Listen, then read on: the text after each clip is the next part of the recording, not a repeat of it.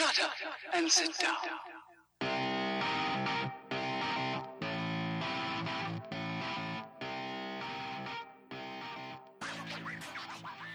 Hello strangers and welcome to the latest episode of Strangers in a Cinema. I'm one of your co-hosts here this week with co-host Pete Wall and a guest, a man I haven't seen for many a year. Film critic Paul Risker is with us today. So Pete, hello. Paul, hello. Hi, great to be here. Yeah, I think it would only be right to just skip over me and I'll say, yeah, I'm here as always, and pass over to Paul. Paul, maybe you can introduce yourself to people who might not be familiar with your work at this point. Well, I'd like to think everyone's familiar with my work. It's not just a bit of an ego talk in there, you know. If you don't know me, if you haven't read my work, why not? You know, forget your kind of marital duties, childhood duties, kind of interests, whatever they be. Start reading up my work. Now, I've kind of written for a number of publications, academic and also, blogs and mainstream outlets. Most of the time now I can be found at Dirty Movies, the Frightfest website, and also Pop Matters. And I also do some work for Mise en Scene, Canadian Film Studies Journal. So that's where most of my work is these days. So Paul, just to confirm, this is going to underline the fact that we are the uneducated buffoons that we've always seemed like we are on this show, as we bring in a real academic and sort of ruin our own situation. Well, he may be an academic, but I can tell you now he's not adverse to the odd Jaeger bomb. When we met at a press visit to the TV series of Vikings, and we had quite a heavy night thanks to the PRs of the Vikings press visit, Paul, if I remember rightly. It was a lot of fun. Yeah. It's interesting, Paul. If you can't compete with his academic acumen, then you pull him down to your level by telling everybody that he likes a drink.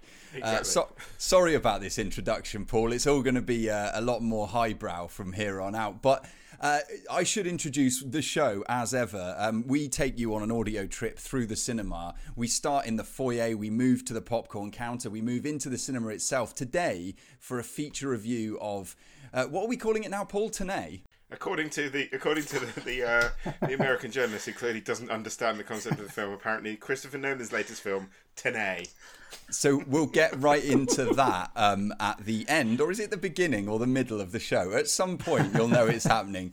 Whether or not you've been inverted is for you to figure out. But yeah, we'll have a full review of Tenet coming up in not too much time. But before that, we get into popcorn movies, of course, where we'll review the things that we've seen over recent weeks. Sandwiched in between those two sections, though, we have brought back coming attractions. Last week we had a little section. This week we'll go for another little section of coming attractions because, as you all may be aware, we're allowed to go back to the cinema now, which is rather exciting, as long as we all do it safely and carefully, of course. But first up, we go into the foyer, we talk about film news from the past week or so, and Paul, you're usually the go-to guy, and I should say, Paul Anderson, how am I going to distinguish who I'm talking to on this show? You just kind of nod, I don't know, you treat me with the level of respect you normally treat me, and then treat the guest with some more respect. Does that mean pull out the nickname, Paul? Maybe. We pull out the nickname if it helps. Okay. Maybe we can describe Paul Risker as Paul the other one. Paul the academic. Yeah, Paul the academic. And then just regular Paul. Yeah. So or you could just call me Clint, because let's face it, Clint is a cooler name than Paul. Okay, we go. We'll go regular old Paul at the moment. What's the news this week? What's been going on in film? Because you're usually pretty clued up on that. Well, Venice is back on. I think it's certainly the first major festival to come back in person with what seems like fairly strict social distancing policies in place, until you see everyone up on stage with their arms around each other. They might be wearing a mask, but they are quite close together. But it is pretty big news that a major film festival is back on. Fingers crossed it doesn't become a hotbed of COVID-19, because it's a tricky one. Like, it was always going to be tricky which film festival went first. Hopefully they won't have it. It won't be a factor that they've come too soon, and hopefully it doesn't come out with a hotbed of illness as a result of it. But it's quite nice to see things returning to some semblance of normality within film anyway. What do you guys think about this? Any thoughts? Or yeah, I'll throw to you, Paul, first up. Well, I kind of echo what you were saying. You it's good to see some normality return. You just hope that it goes well, because this is what you want. I mean, you want festivals to return. It's that kind of interaction. It's the filmmakers getting the opportunity to actually present their films to an audience. It's a special opportunity. It's for a lot of filmmakers, especially indie filmmakers, this is their opportunity to almost have some kind of a theatrical release, and to actually be able to go up on stage, do Q&As, interact with the audience. It's a real privilege, and it's a special occasion. So if anything, just for the kind of camaraderie which you can see, take place at a festival which is special, you just hope that Venice is a success, so that at least we can start to see, if not every film festival, more film festivals start to get back to that kind of normality. Yeah, absolutely second that. I mean, I've been recently, I've renewed my season ticket to go back and watch football for the coming season, in not total confidence that I'll actually be going back to watch football, because just in the same way as you say, Paul, the hope is to get back involved, to support, in this case, the club, in that case, the festival and filmmaking at large. But of course, the caveat being, we need to do it the right way. We need to take the right steps. We need to take precautions, just like we're doing in cinemas around the country at the moment as well. I mean, Paul Anderson, I mean, you guys do sound totally different, so I think this will make it easier to distinguish between the two of you. But I want to shoehorn in, Paul, and I'm sure you'll second this, that there are film festivals, of course, going on online at the moment, not least our beloved Exit 6 Festival, hosted and organised by friends of the podcast, Mark Brennan and Carl Jam, I want to call him. What's his second name? Carl Austin is involved. He's technical director, amongst others, amongst a very talented team of people. Yeah, and bringing it up for purely self-interest, because of the fact that we're involved in, well, you're involved in obviously a hell of a lot of that festival, and I'm involved in some of the Q&A stuff, as are you. So that's something we're seeking out. But I suppose the wider point being, don't feel like there aren't festivals just because you can't see them, because a lot of them are available online as well if you do a bit of looking around.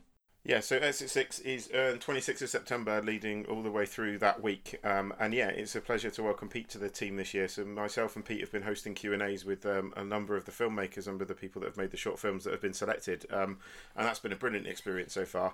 I guess the benefit of going online that we found is it certainly adds a more international flavour to things. There's a lot more filmmakers suddenly available online than can come to Basingstoke where it's set. So in some ways, yes, we are disappointed.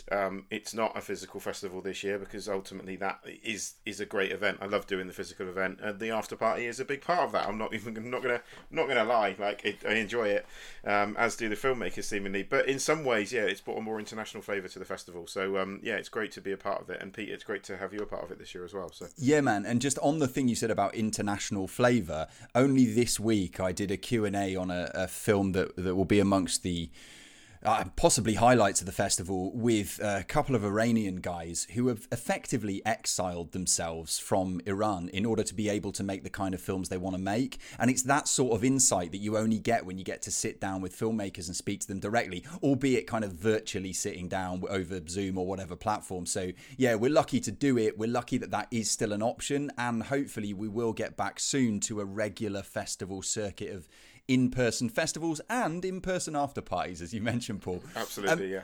What else have we got this week other than plugging our own stuff? The other news is, COVID-19 related. Robert Pattinson has come down with COVID-19. We were just talking about, can these things be done safely? We haven't really talked about should film production return and how difficult it is to do socially distant film production. I know a number of people who have done it. They've said it's certainly doable. It's not easy, but apparently it hasn't worked on the Batman. So the Batman is now shut down, and I imagine.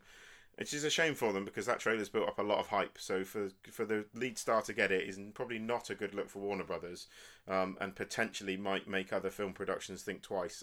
I don't know. I'm intrigued to see where this one leads, to be honest. Yeah, the childish part of me has come up with this thought, which I'll now share with everyone. It wasn't the something in the way that the trailer was hoping for, I suppose. One of the key players in the film being struck down. So yeah, like you said, Paul, hopefully that will get back up and running as soon as possible within the confines of all the precautions that are being taken right now. What else have we got? Anything more to cover, or shall we bounce out? Paul, any film news that jumps out at you this week? Feel free to jump in. Yeah. No, I mean, just the Batman thing, it's as bad as it is, and obviously it stalls the, kind of shooting of the film. You almost feel at some point they'll find a way to kind of use it as a kind of, as part of a publicity campaign of the challenges which faced this particular production, of bringing it to the kind of masses. But I think the biggest concern is if a big production's going to suffer. A big production has certain security behind it. Indie films, where they have a restricted budget, I'm already perhaps kind of the schedule doesn't really give them any room to kind of lose days any time whatsoever. You just wonder what the impact will be, on the indie kind of filmmaking circuit, what their reaction's going to be to all of this. And I think that's kind of going to be the interesting thing, because it's, how there's two sides to the coin. There's the big budget films, but how is it going to affect, how will it trickle down to affect the smaller ones as well? Well, it's interesting you say that, because I'm working on a second film at the moment, which I haven't mentioned on this podcast at all, considering it's about film. I don't know why I haven't brought that up. My first film's nearly finished, so I just wanted to throw that in there finally, so there'll be more to talk about that on a future show. I won't let Pete review it.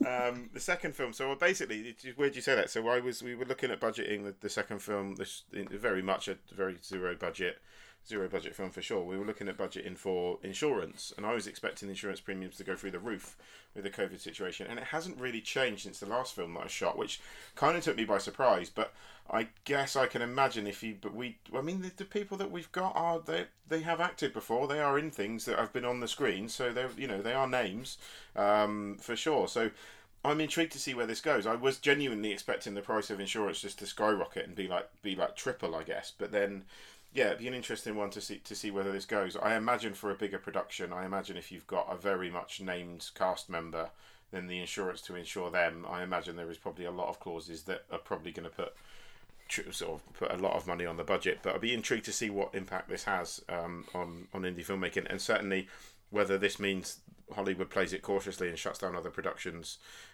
in the meantime. So yeah, and I guess we can only really speculate at this point. So watch this space. We'll circle back to the topic in due course when we see, hopefully, the positive rather than negative future of this particular issue. But for right now, let's get into the next positive section of the show. That is, of course, Popcorn Movies, right after this.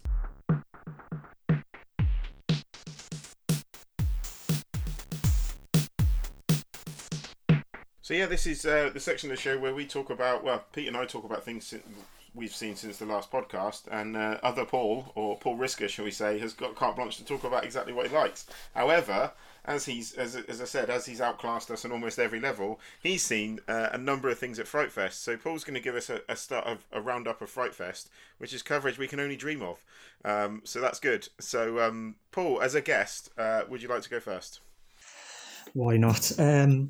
Yeah, there were a few things which really stood out to me at Fright Fest, and I was guilty of wanting to dismiss a few films, looked them up kind of, and with time being tight, I wasn't going to kind of necessarily give them a lot of time, but I'm kind of really glad I did.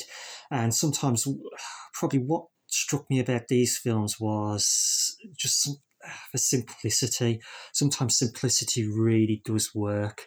And one film which stood out to me was a Turkish film, AV, The Hunt. Strong female lead, forced to survive, hunted by a group of men. Really kind of echoes in some ways, I guess, The Hunt and Ready or Not. It has those shades. As I say, just very simple but very effective. And what's kind of interesting about the film is the way they kind of structure it. And they actually go away from her for a kind of portion of the film. And that's generally a no-no. But I still was able to kind of stay with it. And it's a way in which there's other things that they do, the way they structure it. It's so interesting. And they seem to be breaking certain rules or certain expectations with how you tell that kind of story. And yet it just holds your attention. But as I say, it's just so simple but effective. It's pretty much does what it says on the tin. It's a woman who's had some sexual activity with a man. It's frowned upon, and her family are able to take her out to the woods and kill her. Of course, it doesn't go to plan, and she gets away from them and she fights for survival. It's there's nothing kind of grand to it, but it's doing what genre does so well. Takes a very simple concept, takes something very current, a political or social theme, and really just weaves a thrilling and gripping story around it. But as I say, what struck me was, in a Western film, the order of how things evolve would have been very different. And it was just refreshing. Just that little bit of a difference really kind of made an impression on me. And that's one of the films at Fryfest that, kind of really jumped out to me. And that one, sorry, Paul, that one's called AV The Hunt. AV The Hunt, yeah. Right. Because it's the kind of thing, isn't it? Once something like that grabs someone's ear listening to you now, well, me for one, you kind of keep it on your radar, on the back burner, and then when it is available on wider release, you can jump on it at that point. So it sounds good. Paul, are we going to go sort of film by film here? What do you want to do? Yeah, I think so, yeah. We'll go film by film, I think, yeah. I'll jump in. So another horror that I wanted to talk about. One I'd read some really quite good things about, actually, including Sean Baker, director of Tangerine. Sean Baker likes everything, man. Sean Baker does seem to like everything. I've noticed that. You're right. I've noticed this on Letterboxd. He said it would probably garner some award in indie awards come awards season. This is Host. It was a Shudder exclusive. It's mercifully, I'll get the words right. 57 minutes long. This is it's a séance basically shot on Zoom. And as you can imagine from a Shudder original horror film, not everything goes to plan. I don't know, man. Like, I don't know if it's not just Sean Baker that's like this. There's a number of people I've read really positive things about on this. I don't know.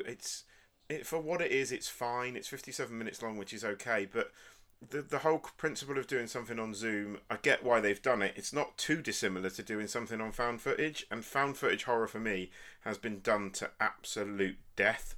And I've never been a huge fan of it from the get-go. There are a handful of good ones, don't get me wrong, but it's not what I'm here to talk about.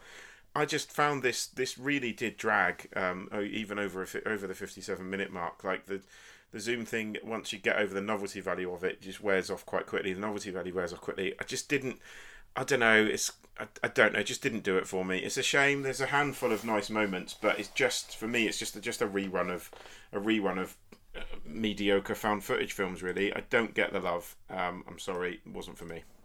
Fair. Sounds fair. And didn't we give fairly like positive reviews to things like Unfriended and those kind of, when it was Skype rather than Zoom or whatever that? Yeah, I really enjoyed Unfriended. 100%. I really enjoy even Blair Witch. I like Blair Witch. I liked Wreck. So I'm not completely adverse to the found footage genre.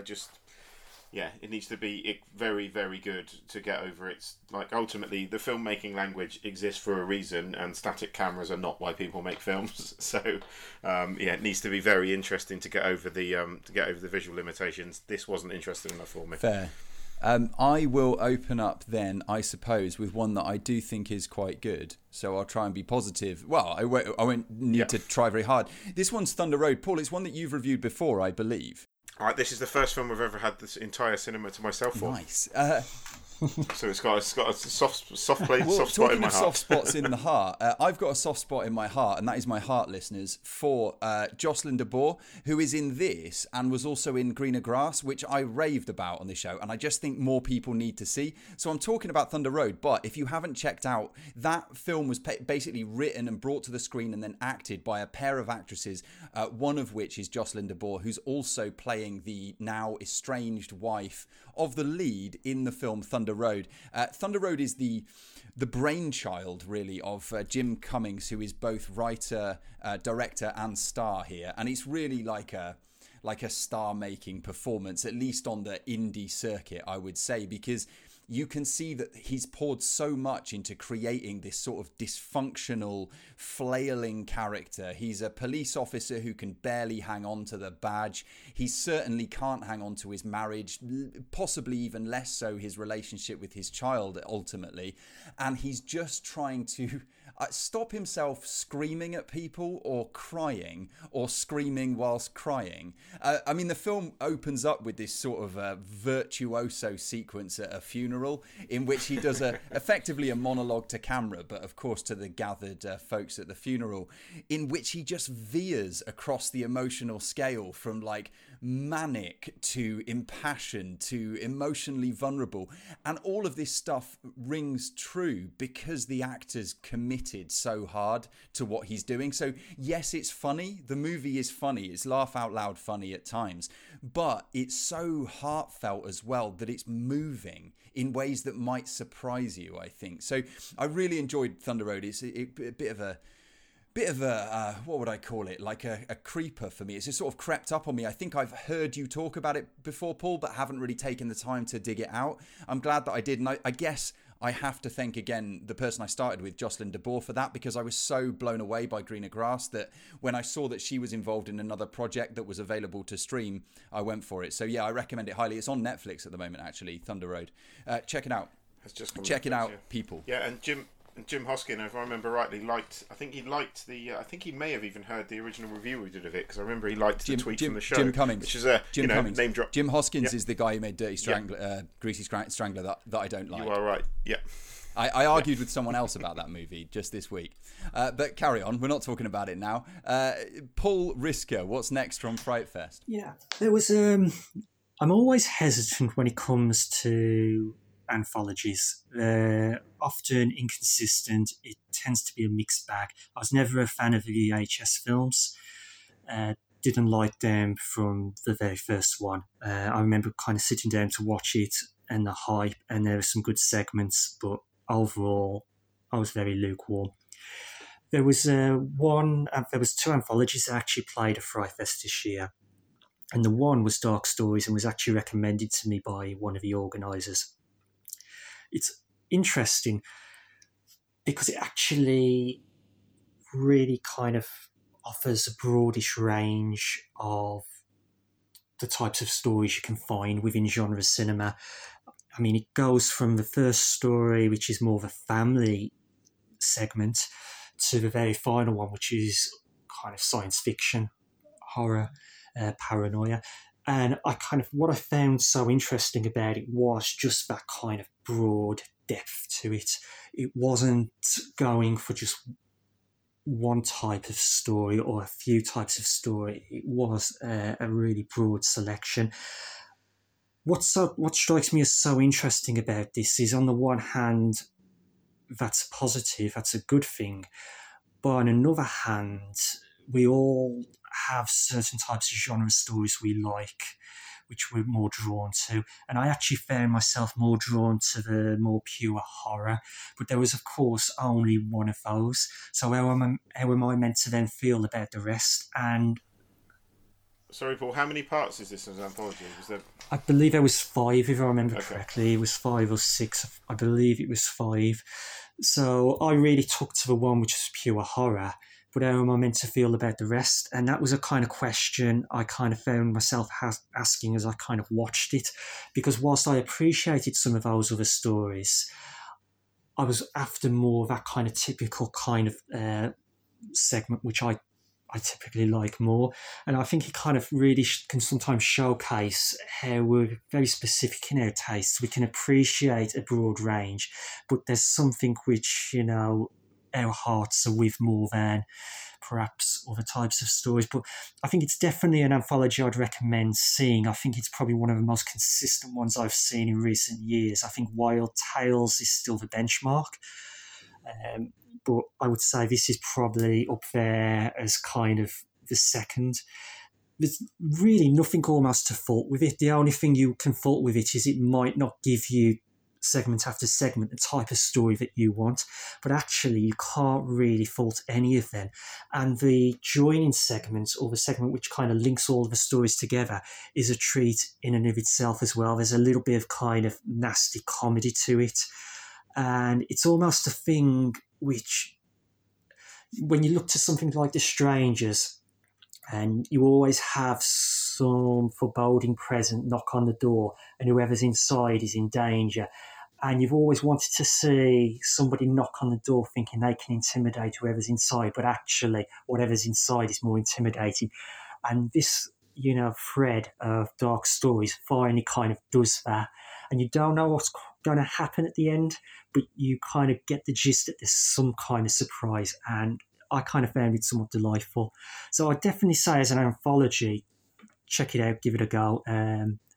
As I say, it's always one of those things of, can you kind of just kind of stretch your kind of tastes a little bit? Yeah, I mean, around these parts, Paul, if you say that it's second place to Wild Tales, then that's pretty high praise. So I reckon people should look out for it for sure. Yeah. Paul, what have you got next? So I've got Spree, which is a black comedy / horror starring Joe Keery, who people will know from Stranger Things. You may have seen the trailer for this. This is saying I don't particularly like found footage films, and I found the time to watch 2 of them this week. This is slightly different in concept, though. This basically tells the story of an internet streamer. So he's a pleasant character. Joe Keery's great in this. Just before I get into what I didn't like about it, Joe Keery's great. He's very, very watchable. You hate him and you're meant to hate him, and that's great. So he's great. I think he's got a good future ahead of him. It's an interesting project to pick straight off the back of Stranger Things. So credit for him trying to do something, immediately jumping into more interesting films.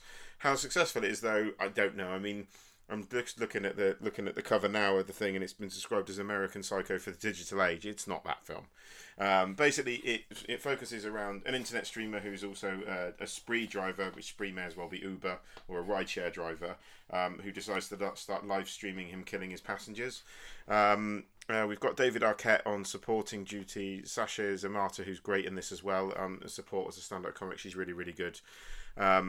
But the film, for me, it never quite finds an upper gear. I don't think it's quite as clever or as kind of as cutting as it thinks it is, and it never quite finds an upper gear. And again, I've got to say, I think a lot of it comes down to the visuals. Like they try with this, they do try and keep this visually interesting, because he's got kind of cameras in every window, so he can fully stream everything that's going on in his car.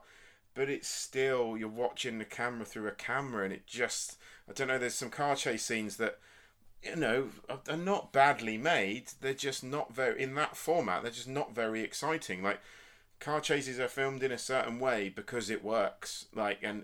Cinema is filmed in a certain way because it works and it makes things exciting. So a lot of what you see here, it is funny in places. It's blackly comic, which I quite like.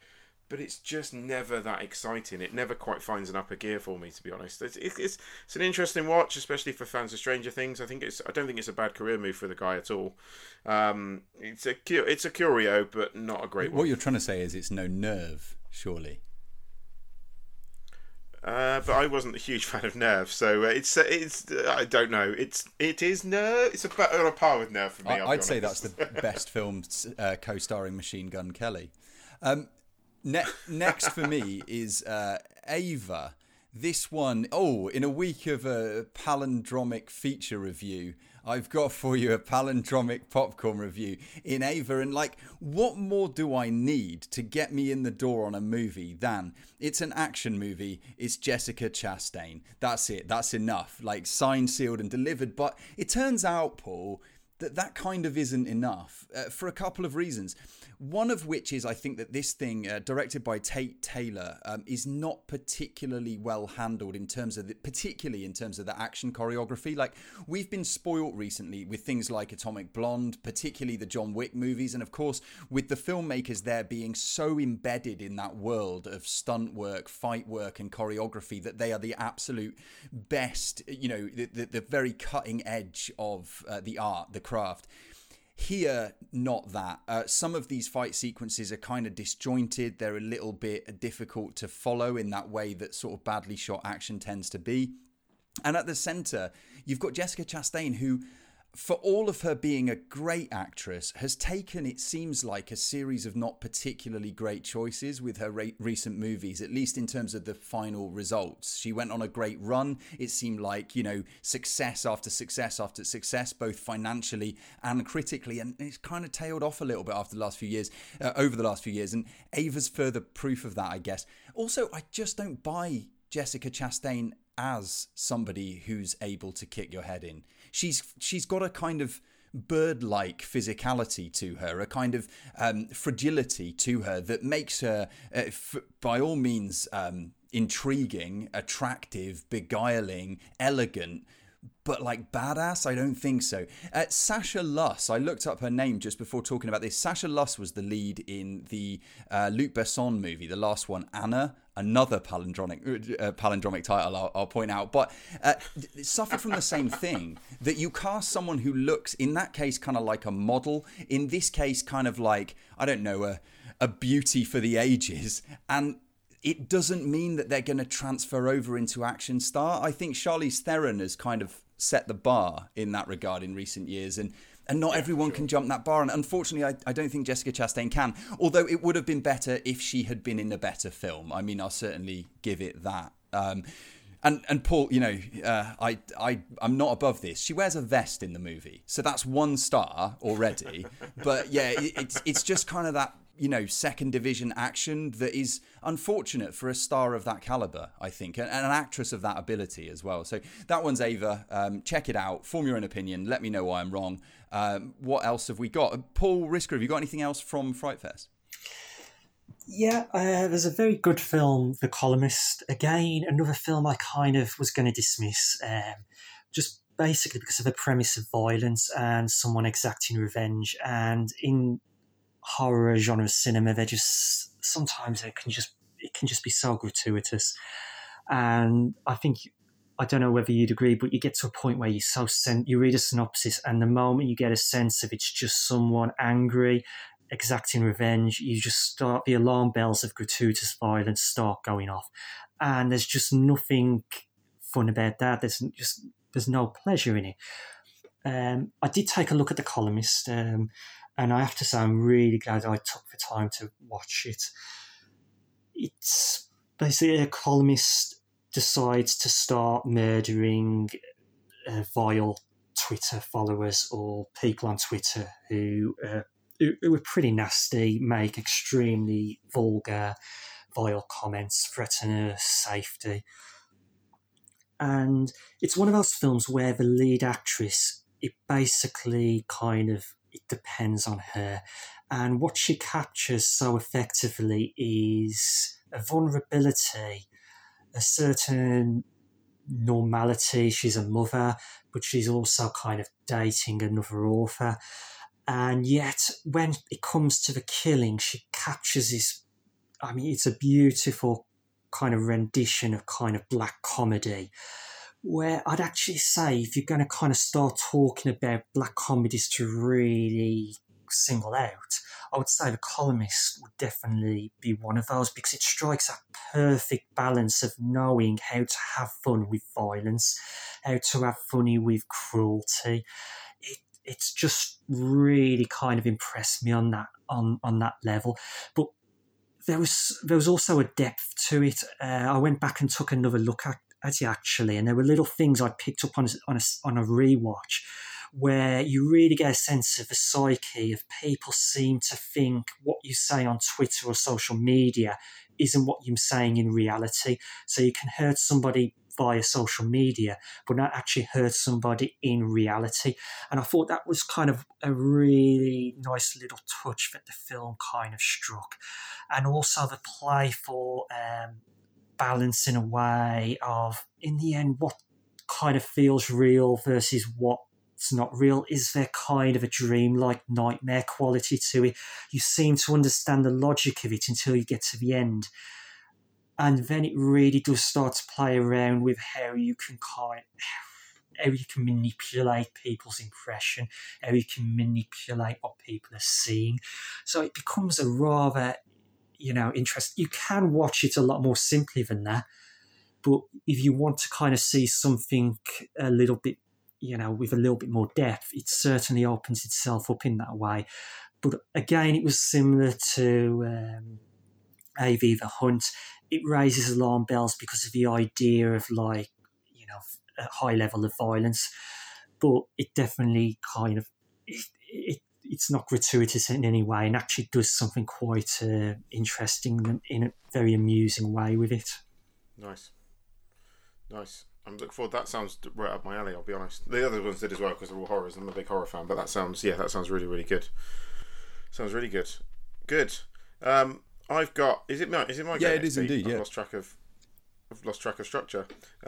Who knew? So I've got. I'm going to roll in two here. I'm going to roll in Bill and Ted's Excellent Adventure and Bill and Ted's Bogus Journey because I am so excited for the third Bill and Ted film. I can't tell you any more than that, but I think it's going to be great, and I've no idea how I know that, but I'm very excited for it. But Bill and Ted's Excellent Adventure and Bill and Ted's Bogus Journey are what I wanted to talk about today. I've rewatched two of my favourite films as a child, I'll be honest. Both a lot of fun, both completely batshit crazy, and kind of stand out as well. The Bill and Ted series is a one-off in terms of just how bonkers and out there it is. I'd forgotten just how silly these films get and how much fun they actually are. Personally, this is a controversial opinion, I know. I think Bogus Journey is the stronger of the two films. I think it has a stronger central narrative and a bit more direction to it. And it's got Death in it, who is William Sadler as Death is one of my favourite film characters. In terms of sort of bit parts, he's brilliant. Bill and Ted, I love them. I loved rewatching them. Loved them both. I thought they are a lot of fun.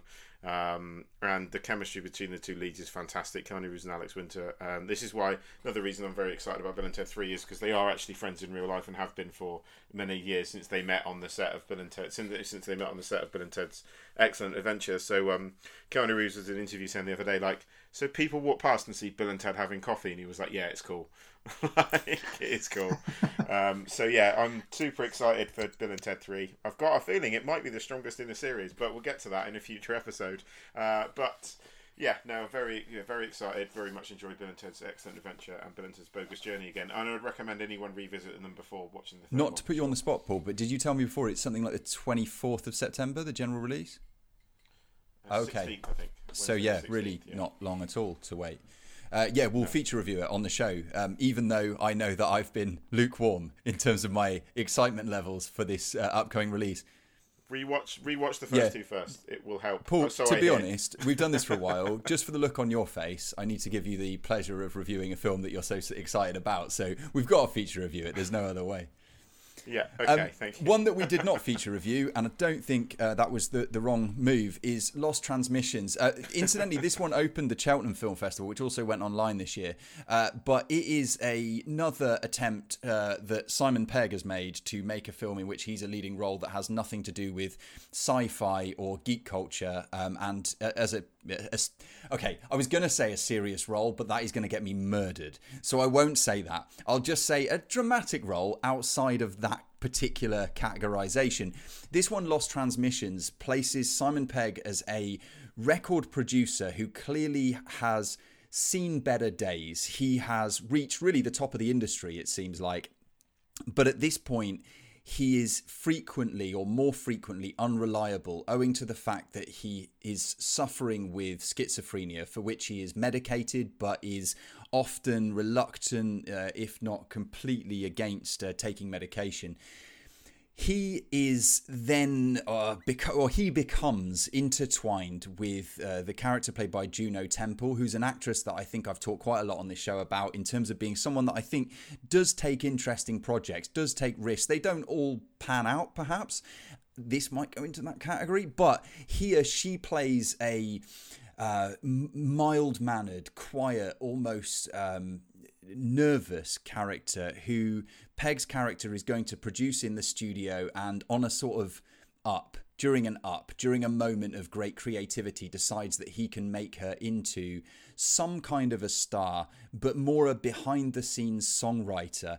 In steps the other person on the poster, Alexandra Daddario, who does next to nothing in this film, but is a sort of a Katy Perry, maybe, kind of a pop star, sort of polished pop star, who is going to have her songs written for her by the Temple character, and all the while people around Pegg's schizophrenic character, lead character, are trying to keep him under control, keep him on track, and keep him in the studio long enough to get the work done.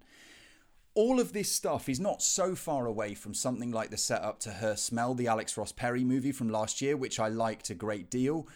But I just feel here like the script doesn't quite know what to do with these ideas. It doesn't quite know fully how to explore the terrain of mental illness that it's set out for itself at the film's opening and opening scenes. And then it also doesn't really know how to bring its characters together in a satisfying way. So instead, what we get is a sort of series of scenes, including a particularly ill-judged sequence at a party with girls making out with each other in a pool that just is ill at ease in the middle of a movie like this that is self-consciously serious, and it just never congealed into something that was satisfying or had any real dramatic or emotional heft for me, which is unfortunate because you're dealing with such big and important issues, and it doesn't have to be an issue film, but then it needs to be a good piece of drama, and I'm not sure that it's either of those things. Again, as always, other opinions are available. This one is part of the problem that Simon Pegg just isn't a strong enough actor to pull this kind of role off. Sorry to jump in there, but yeah. I mean, I think I said this on the show like a few weeks ago maybe, and I've got nothing against Simon Pegg. Simon Pegg comes from, my neck of the woods really, and all power to him. He's done absolutely incredibly with his career. I mean, incredibly. From going back to Spaced and Big Train all the way through to the blockbuster stuff that he's doing with Tom Cruise and others. But as a lead actor outside of those movies, the Mission Impossible movies and so forth, I'm yet to see a film where I thought he was really good. I mean, think about something we reviewed like Inheritance yet? Terminal. That is bad. He is bad. There's no redeeming features of Inheritance in the slightest. I don't know. As a character actor, as a sort of supporting character actor, he, I think, has been good in bits and pieces. But Simon Pegg's too famous at this point to take those roles too often. So I don't know, man. Like, I feel like I'm being down on someone that I should be propping up, and he doesn't need my propping up. The guy's absolutely smashed it. But like, projects like this to me just don't really work. And it's not just Simon Pegg. I mean, Juno Temple is pretty non-existent in the movie here. Alexander Daddario gets a handful of scenes and doesn't do very much with them. It's one of those. And you know how I am, Paul. Like, you take on material like this. I mean, what was it, last year's worst film of the year? A Million Little Pieces. Trying to take on addiction recovery. Like, I think if you take on that stuff and it doesn't come off, it fails quite hard. And I think that's how this felt to me. That's Lost Transmissions, my third and final popcorn review. Is that the end of this bit? I think so. Unless anyone's got anything to add. No, I mean, I guess get psyched up because we're going to go ploughing into a feature review, are we not? Well, after Coming Attractions, yes, we are. You're very right. I've got two hyped up already. In that case, let's take a little break. We'll come back with Coming Attractions right after this. So, back we are with Coming Attractions. There's a lot to talk about. Well, yeah, we seem to be suddenly deluged with interesting film releases. This is where we talk about the things that are coming out in the next week or so, either at the cinema or, in this case, on home release. Pete, what have you got first for us? What have I got first for you in the section that you said you were going to lead, Paul? I don't know. Okay. You tell me. If that's your attitude, then I've got this to say to you. I'm thinking of ending things, which... Wow, it's gone dark. It's gone really, really dark. Which is not only my current thoughts, but also, coincidentally, the name of a new Charlie Kaufman film that is debuting on Netflix this very day, actually, and I have seen it just before we've gone on air. So we will be reviewing that next week. A new film from Charlie Kaufman, for me, always a reason to be excited. If auteur it applies to anyone, it certainly applies to Charlie Kaufman. There's no doubt about that. Guys, are you excited about this one at all? Paul? Yeah. I mean, excited or interested, I think he's one of those people who you can't help but be interested by what he's going to do. But is he at a point where he's got too much now, as we were talking off air, has he got too much creative control? You always think with these people, actually keeping them on a leash isn't a bad thing, because imagination is a powerful thing, but when it's allowed to run wild, it can lead to projects or lead to stories that have moments which impress, but overall leave you feeling somewhat lukewarm. And as I was saying, everyone thinks about people like Hitchcock and they think about him as this genius, but even he had to adhere to certain constraints. And I just kind of feel like Kaufman's one of these people who's been given so much praise and he's seen as such an interesting person. And is he just now kind of able to be a bit indulgent and just do what he wants? And is that, whilst he might be satisfied with that, are we going to just become less satisfied as time? I will reply with no comment. Right. Well, I was going to say, Paul, you do know we haven't got onto the bit about Chris Nolan. Exactly. Yeah.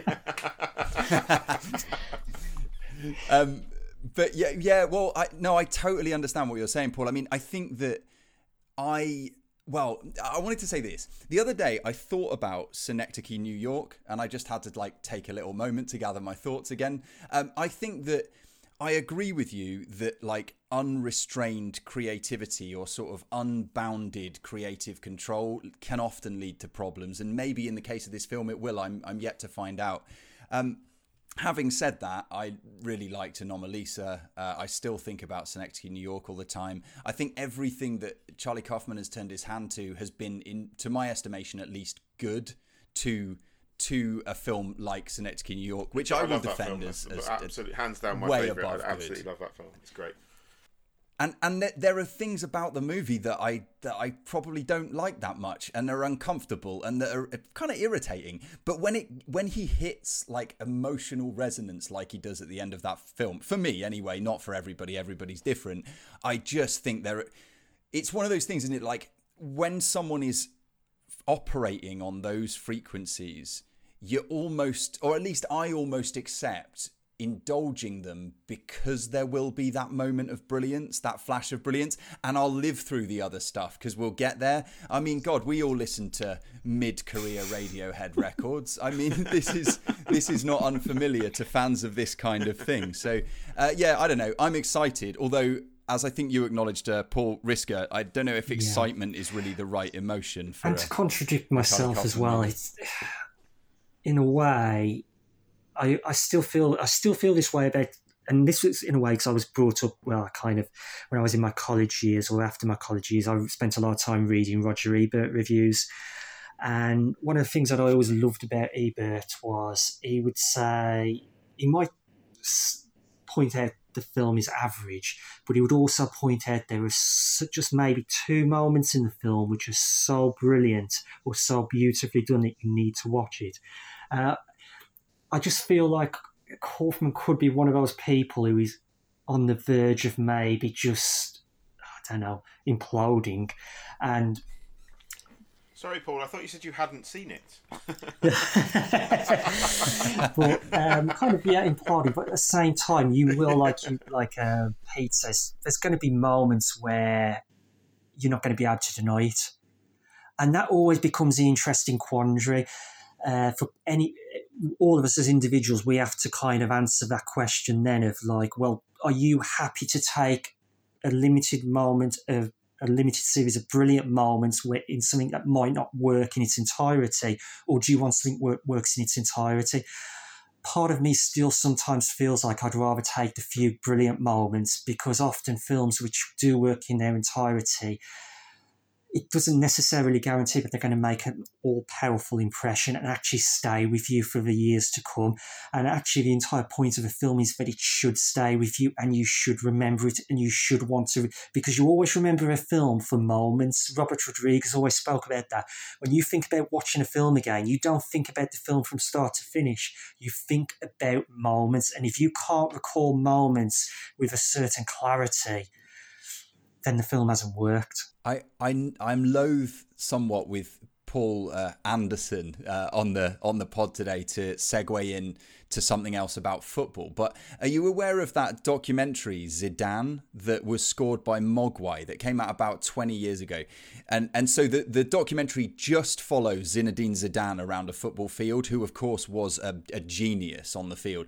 And for the probably, I would say, 80 minutes of the match in which he is watched in every moment, he does next to nothing. I mean, he walks around quite slowly. He looks around the field, he scans for opportunities, and then there are just a couple of moments in the game, one of which is a beautiful bit of skill, perhaps more than one, and one of which is a moment, a flash of sudden violence, unexpected violence, or maybe expected if you followed his career closely. And I think the reason why I mention that is just to connect with what you're talking about, Paul, that with someone like Charlie Kaufman, he might be walking around sort of gazing into the middle distance for 80 minutes, but then all of a sudden he does something just so incredible that you're not going to forget it. So I feel like we're reviewing that film and two of us haven't even seen it yet.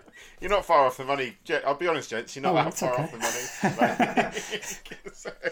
money. Maybe this is our new format, right? You say a film we haven't seen, and two of us haven't seen it, and then you tell us whether you were right at the end. Game, I like it. What else the next have we thing got? that's out this week, I'm quite impressed to see this has got a wider release, actually. This is a French film called Les Miserables. Nothing to do with the musical, from what I can tell. This looks to be a very gritty kind of streets of Paris drama. The only thing I can say that it looks a bit like is La Haine, to be honest. And that quite excites me, because La Haine was brilliant. This is directed by a director and writer I'm not familiar with, someone called Laj Lee. If I've butchered that name, then I do apologise. I likely have. But yeah, if you look at the trailer, it looks like a very, very hard-hitting, very well shot, very well put together urban crime drama set on the streets of Paris. Initial buzz has been good. I think it looks to have reviewed very positively, and I'm off to see it at an Odeon of all places tomorrow night. So yeah, I'm excited about that one. Definitely talk about that more on next week's show. By all means. So this is, like you say, completely separate from staged production. Yes, as far as certainly my understanding of it, if you watch the trailer, it certainly bears no resemblance. Whether they've staged the story within the urban crime drama or not, I don't know. I'm not that familiar with the story of Les Mis. I'll be honest, it's not my specialist topic. Maybe they've. Yeah, maybe I mean, it's got to be a direct way, reference at minimum, hasn't it? Yeah. Yeah, oh for sure, yeah. But it looks really, really good from trailers. It looks like a really, really strong drama. Initial buzz has been good. Critical reviews have been good. So yeah, I'm quite excited about this one. And yeah, maybe it's a lack of releases, but it's nice to see some world cinema readily available, to be honest. So yeah, it's good. Are we through? X-Men New Mutants. I think we talked about that last week, actually, because it was a bank holiday release, but that goes wide this week, which I'm intrigued to see. From what I've read, intrigued to see the X-Men franchise go out with even worse of a whimper than the Dark Phoenix films, but we will see. I kind of feel that I have to see New Mutants because it's been delayed for such a long time. I'm intrigued to see what happened to it and why it's been delayed. So that's out wide this week. But that's it from me, unless anyone's got anything to add that they know is coming up. No, nothing that I can kind of think of. The only thing I'd stress is there is a limited edition of Nick Rogue's Walkabout out at the moment, and I think that's kind of, that's nice. Restricted to so many. I think it comes with the book, the original source novel, some essays. I mean, Walkabout's a kind of classic. So again, just in terms of there will be only a limited amount of time for people to pick that up. It's got some commentary tracks on there. It's got Luke Rogue, who plays the young boy in it. It's a kind of masterpiece of 70s cinema. It's as timely as ever. It'll always be a timely piece of filmmaking. And yeah, so it's like only available on limited edition. So definitely worth Blu-ray, so worthwhile picking up if people can. Well, that is the end of Coming Attractions. This time, Pete, we will be back with a feature review of Christopher Nolan's Tenet.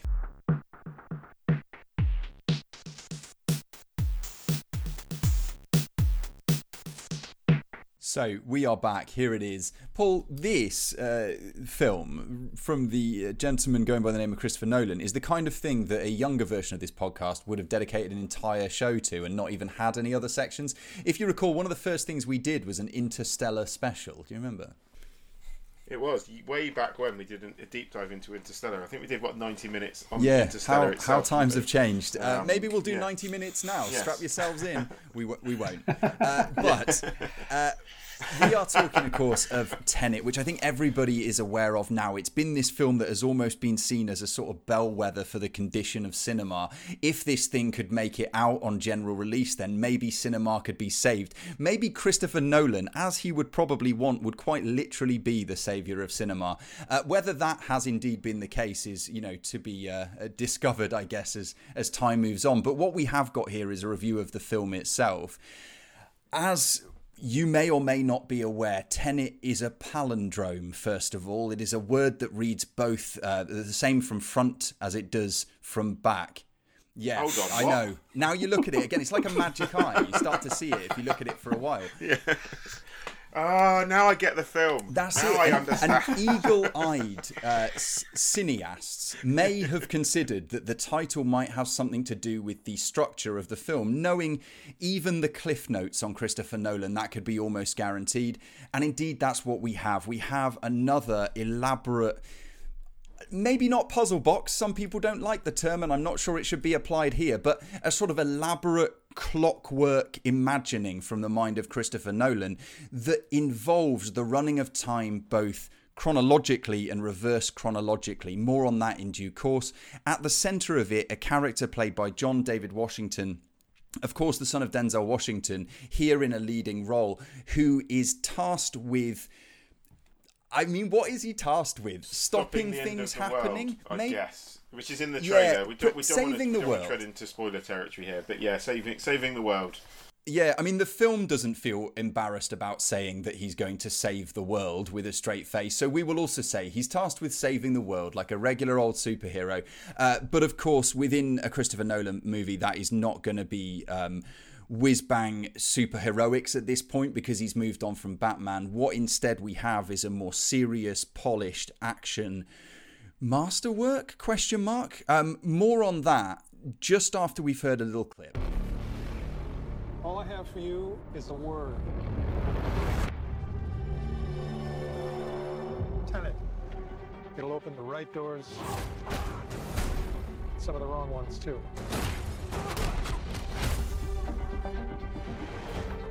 Use it carefully. So yeah, that clip kind of sets the mood for the piece. You will have seen the trailers. You probably get where this is coming from. So it almost didn't need us to set the mood. Hyped would be one word for this film, and yeah, for a multitude of reasons. Now, I would normally say that I am aware of Nolan's weaknesses as a filmmaker, and I've been aware of them for many years. They haven't normally detracted from my enjoyment of his films, despite me knowing they were there. Until Tenet. I'll be honest, until Tenet. Like, I'm going to come out the gate. Like, I have some big problems with this film. Straight out the gate, I have some big problems with it. The set pieces are incredible. They look fantastic. The film is incredibly well shot. The sound design, there's some issues with, but mostly when it works, it sounds great. The film looks and sounds great. It's an incredible piece of spectacle cinema. You can have an incredible soundtrack, you can have beautifully shot set pieces, and you can have strong performances, but you don't give a fuck about the set pieces if they don't establish characters. And this film, its biggest problem is it does not establish characters at all. Like Robert Pattinson's character Neil, he just appears on screen and you just right, he's there now. There's no backstory to him. I mean, they even call John David Washington's character the protagonist. It's like, come on, Nolan. Like, come on. It's like he's toying with us. And any thoughts on that, guys, before we get into it further? I was just going to say, Paul, Tenet may be a palindrome, but Takedown certainly isn't. And I didn't expect you to come right out of the gate flinging bungalows at Christopher Nolan's head, but that's what we've got. Paul, where's your temperature on Tenet? And are you going to come out as ferociously as... Well, I think there's a lot of what he says is actually true. I think it is spectacle. But I think one of the interesting things is I found myself admiring the film as a construct. I appreciating the actors, because I think the cast is excellent. I agree with his point about characters. I tend to kind of be too aware of them as performers, admiring their performances, admiring the dialogue, rather than actually investing myself. Like, this might be off the track a little bit, but I watched Tesla with Ethan Hawke recently, and there's an attention to history in that, but one of the things, there's a playfulness where they actually have like a touchscreen phone in the film. So in the 1800s, you've got a touchscreen phone, Tesla singing a song by the band Tears for Fears. And and it's so kind of playful. But one of the things I admired about it was I connected with that character Ethan Hawke was playing. I really felt the emotion of a character. And I use that as an example because that's the exact opposite to how I felt about this film. I admired it as practitioners at work, but not as an experience in which I could really, truly, emotionally kind of invest. And for me, if you can't do that, a film falls short. And Nolan has been great for me at getting you to invest in characters, care about characters, and really connect with them in some way. And he really falls short here in a way that I find kind of surprising. It's interesting you mentioned just a moment ago in the last section, Paul, Roger Ebert. And Roger Ebert, of course, famously said this thing about one of the great qualities of cinema being that it is an empathy machine. It allows you to live the lives of other people and empathise with the situations that they're in.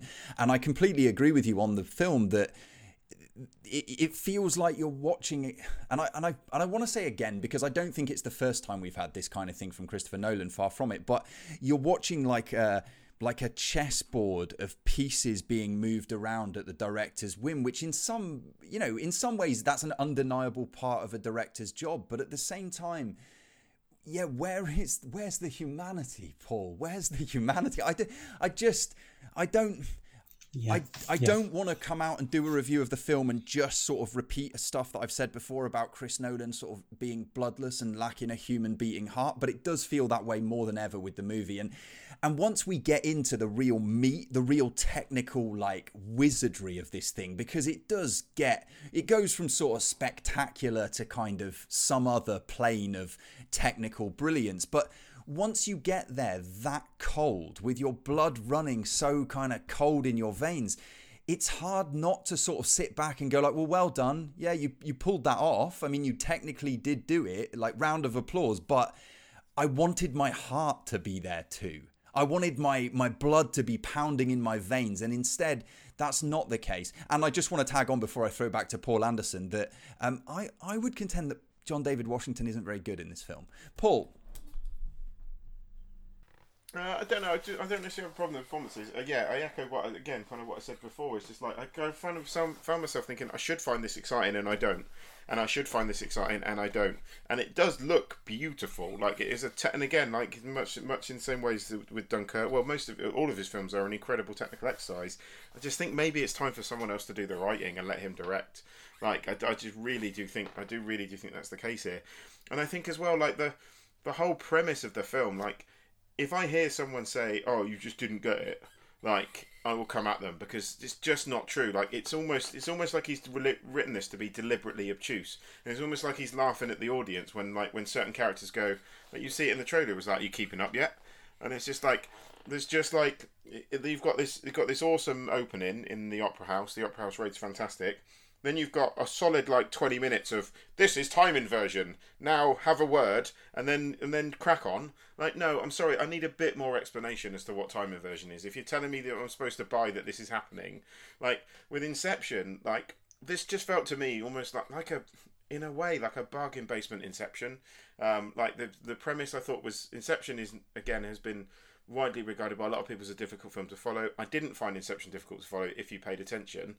I'll be honest, I did find Tenet difficult to follow, and I'm not alone in that. There's been a number of other critics that have said they find Tenet difficult to follow. It's almost as if he's written it in such a way that he makes you go and see it twice, so it doubles its box office take, but that would be very cynical of me.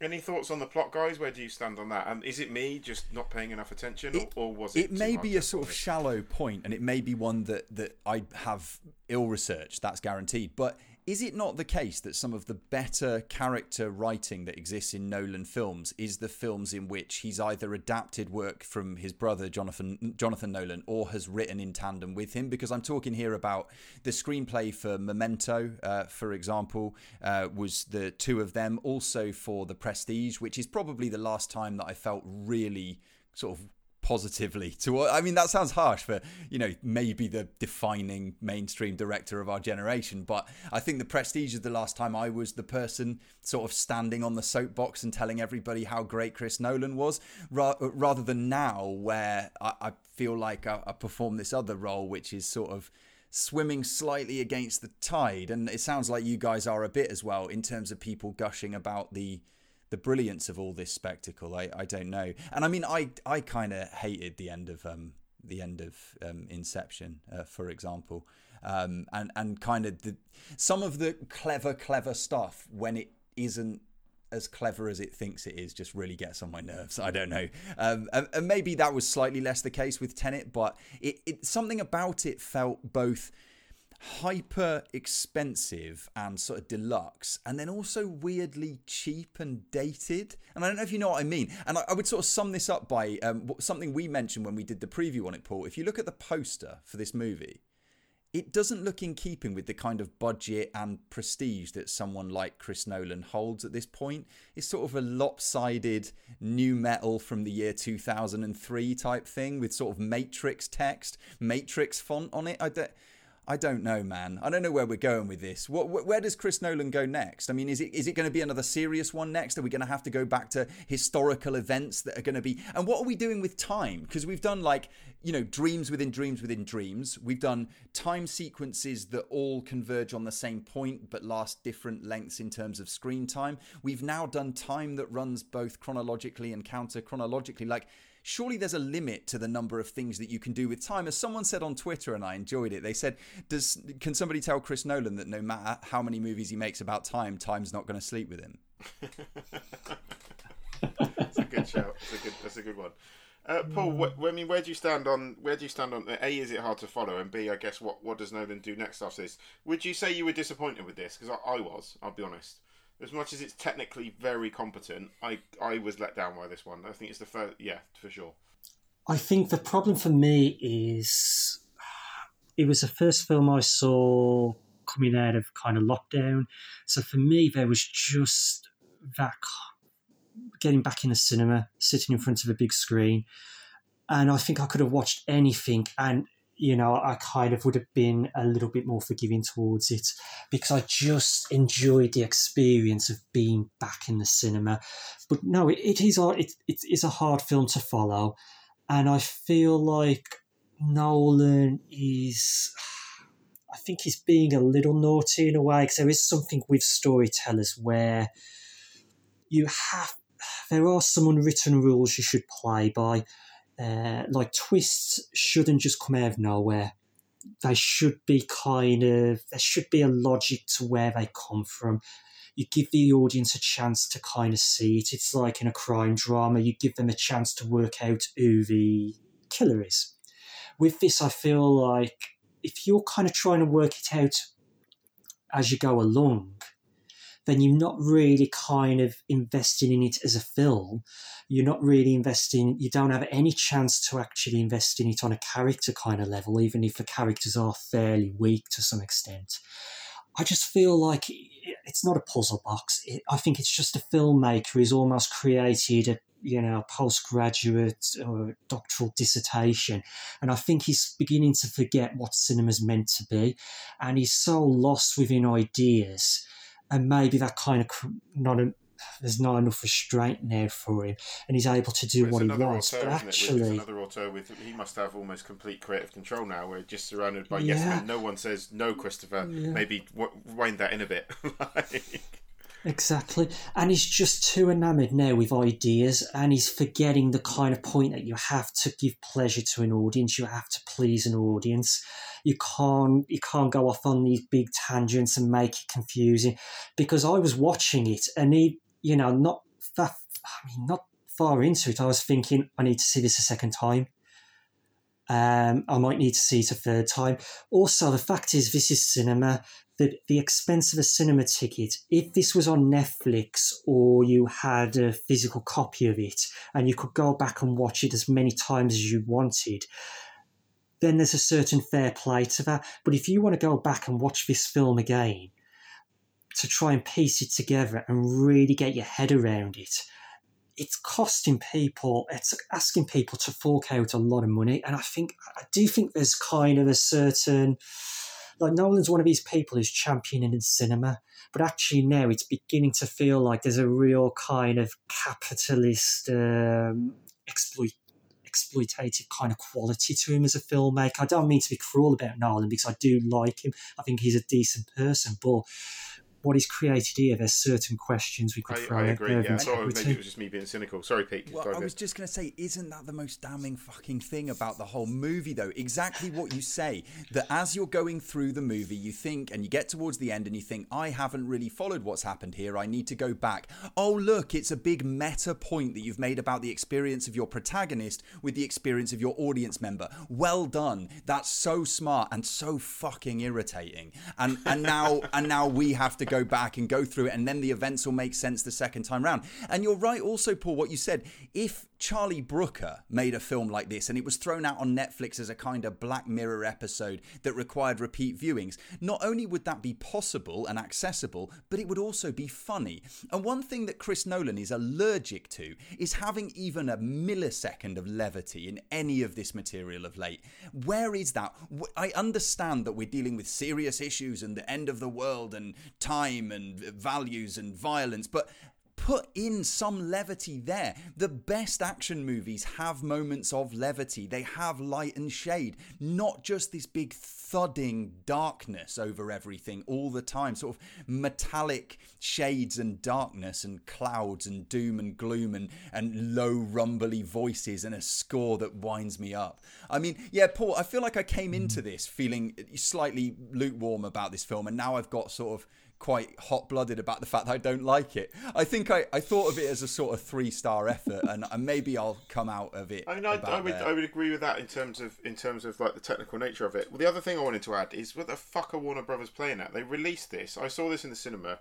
Complained to Odeon. I got an email back about half an hour later at 11:30 when I got in to say that the Odeon manager had looked into the problem, which was incredible customer service. Don't get me wrong.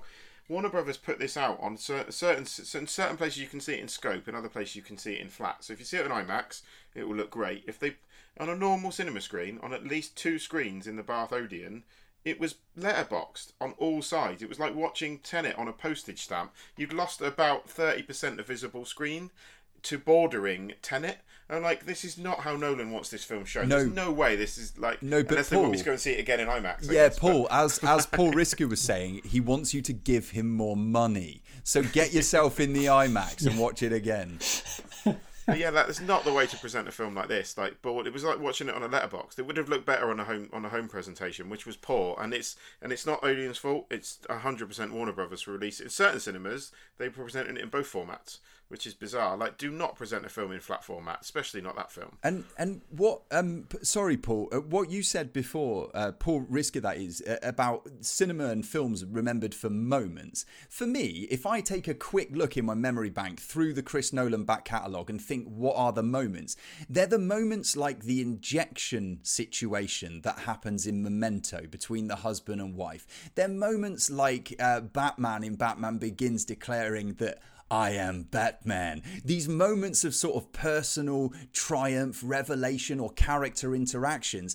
And those feel almost entirely absent in this movie. So what am I going to remember from it? Like, yeah, remember that bit where they had a battle forwards and also backwards at the same time? I mean, perhaps. Which ultimately doesn't really make much sense if you thought about that and took that apart. It doesn't make a great deal of sense. Also, can I just say one final thing on this, which is that Mission Impossible Fallout, I think it was, did that really good heist sequence, like moving vehicle heist sequence, right?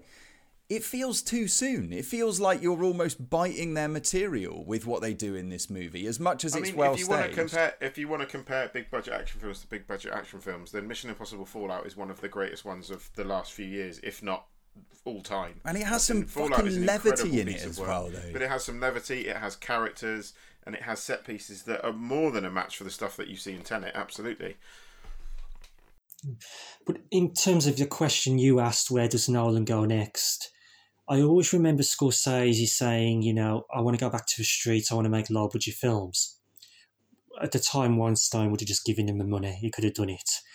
He wasn't able to go back. It is hard to go back because we tend to move forward.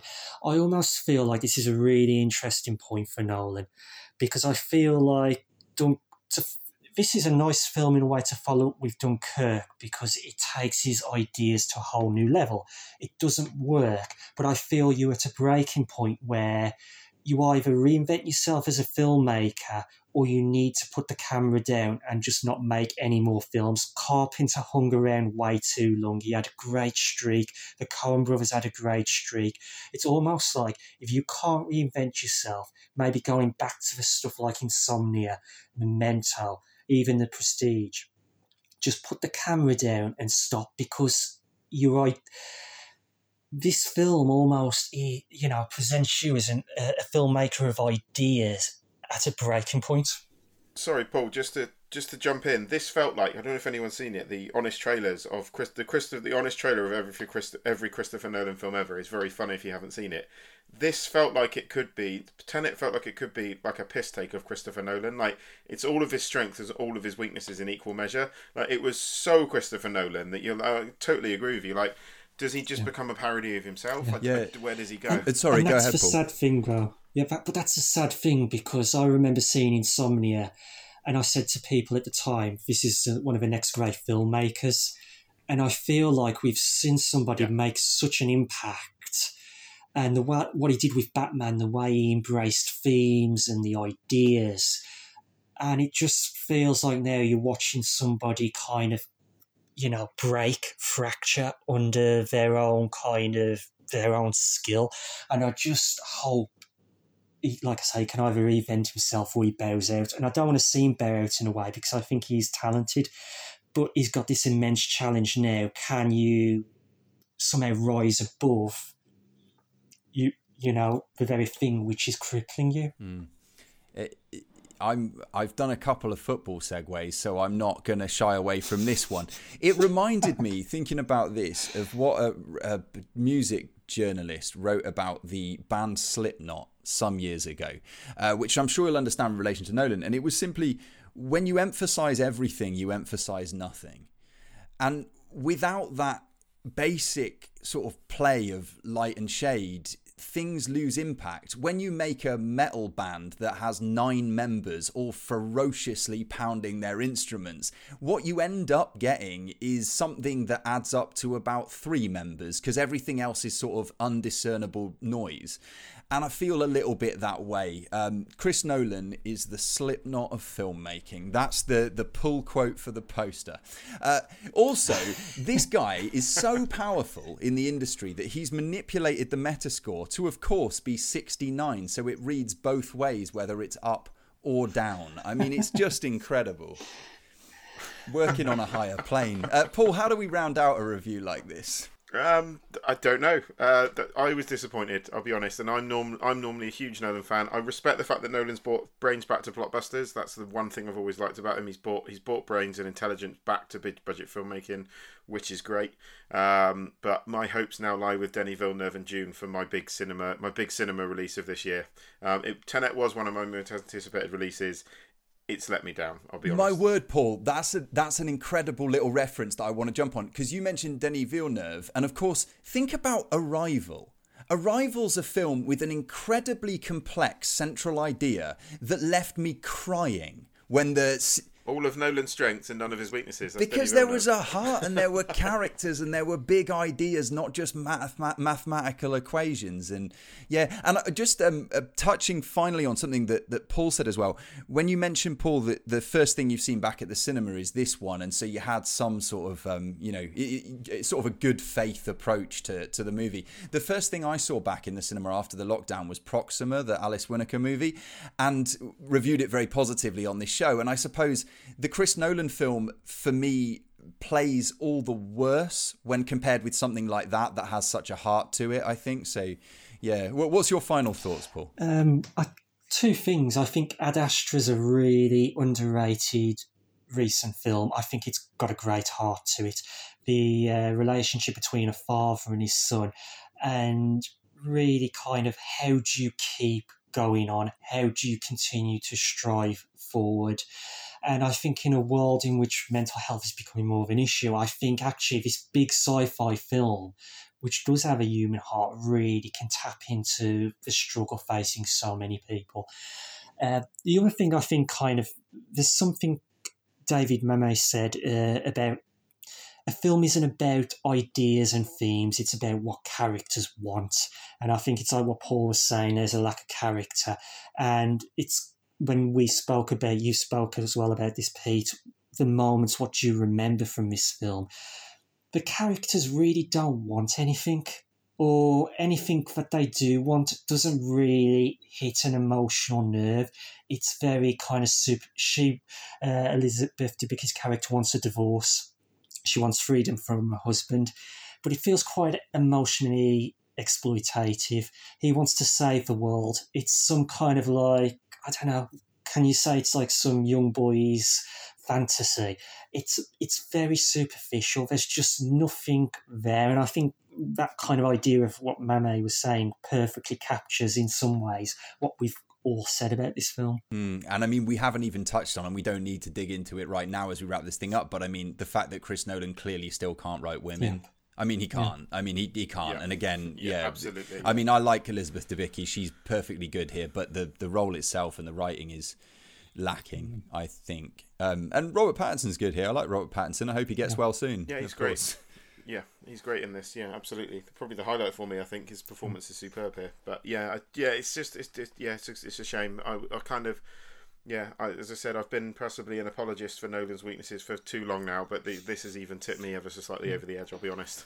Well, let's end on a positive note, Paul. We usually end on the section known as credits, in which we can give credit to anything that we like out of the world. It doesn't have to be films, it can be books, it can be songs, it can be video games, it can be whatever you like. Paul, I've thrown this on you, and I don't know in advance whether you have something in mind. This is Paul Anderson, of course. Do you have a credits for this week? I do. Death Stranding, the game that everyone bemoaned for being a dull walking simulator, is in fact quite an interesting walking simulator, and I'm really enjoying it. This is the Hideo Kojima game that launched late last year, one of the sort of late in life PS4 exclusives. It's an incredible game, incredibly beautiful game. It's introduced me to the band Low Roar, who are really good. They feature quite heavily on the soundtrack, as do Churches, which is cool. It's a very different game. It's not. I think people are just disappointed that it's not. It's unusual to have a sort of AAA title where you don't just have to shoot things, but I'm rather enjoying it, and I really like the change of pace. So that would be Death Stranding would be my credits for the week. Here.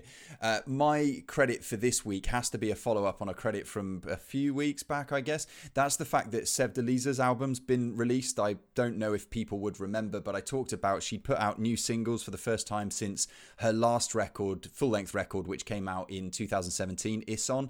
The new one is called Shabrang, and it's this really kind of delicate, ethereal, fairly gloomy, fairly existential record about trying to come to terms with her position in the world. Of course, Sev Deliza is this interesting character who's emerged from Dutch and Iranian background, once I think as an 18 or 19-year-old playing on the Dutch national basketball team, and now finds herself as this kind of, as I say, sort of mysterious, multi-talented singer-songwriter that I've got a lot of time for.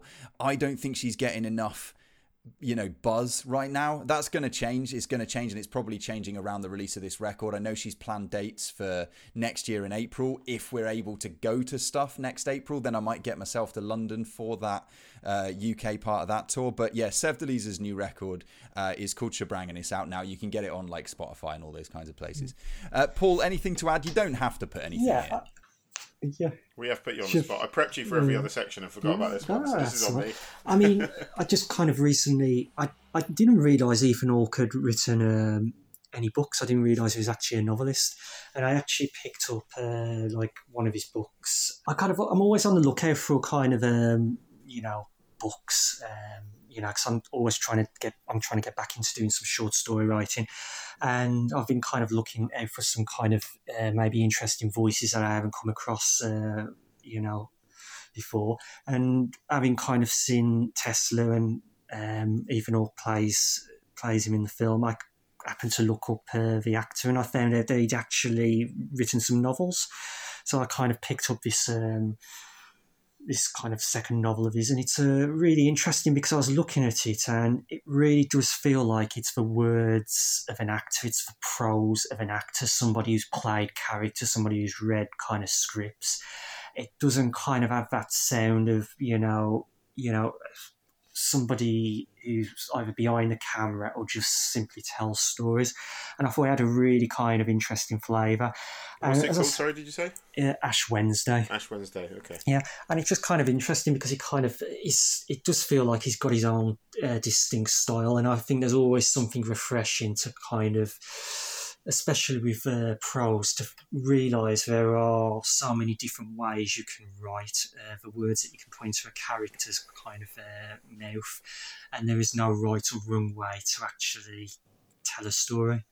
And whether that's in cinema, or whether that's in literature, even music, there's no right or wrong way to actually compose. It's all about, does it work, and actually does he have a kind of individual voice, or does he have some kind of personality or character? So I kind of only read this beginning of it, but it's made a really positive impression, and actually revealed a new side to somebody I've admired for a long time, which is always a treat. Good, that sounds good. I'm going to check that out. Nice. Hey, Paul, I tell you what's a treat. A treat is when we go on social media and find that somebody's written us a message or commented on one of the things that we've done. Yeah, that's the kind of stuff that people do at the end of the podcast, isn't it? Yeah. I mean, we are available for further discussion through the Twitter platform at Strangers Cinema, but obviously on the Facebook, on the Instagram as well. Get in touch if you want. You don't have to. But at the same time, we will be back in due course. And that due course, Paul, with all being well, will be about 1 week. With a feature review of the new Charlie Kaufman. We've reviewed already, a little bit today, so yeah, you had the pre-review. If you like what you heard, you can get more of that next time. But obviously, all the regular sections of the show will be back next week. From the three of us, well, at least I can speak for myself. It's goodbye for this week. Thank you very much. Goodbye. Yeah, thank you very much. Goodbye. Shut up and sit down.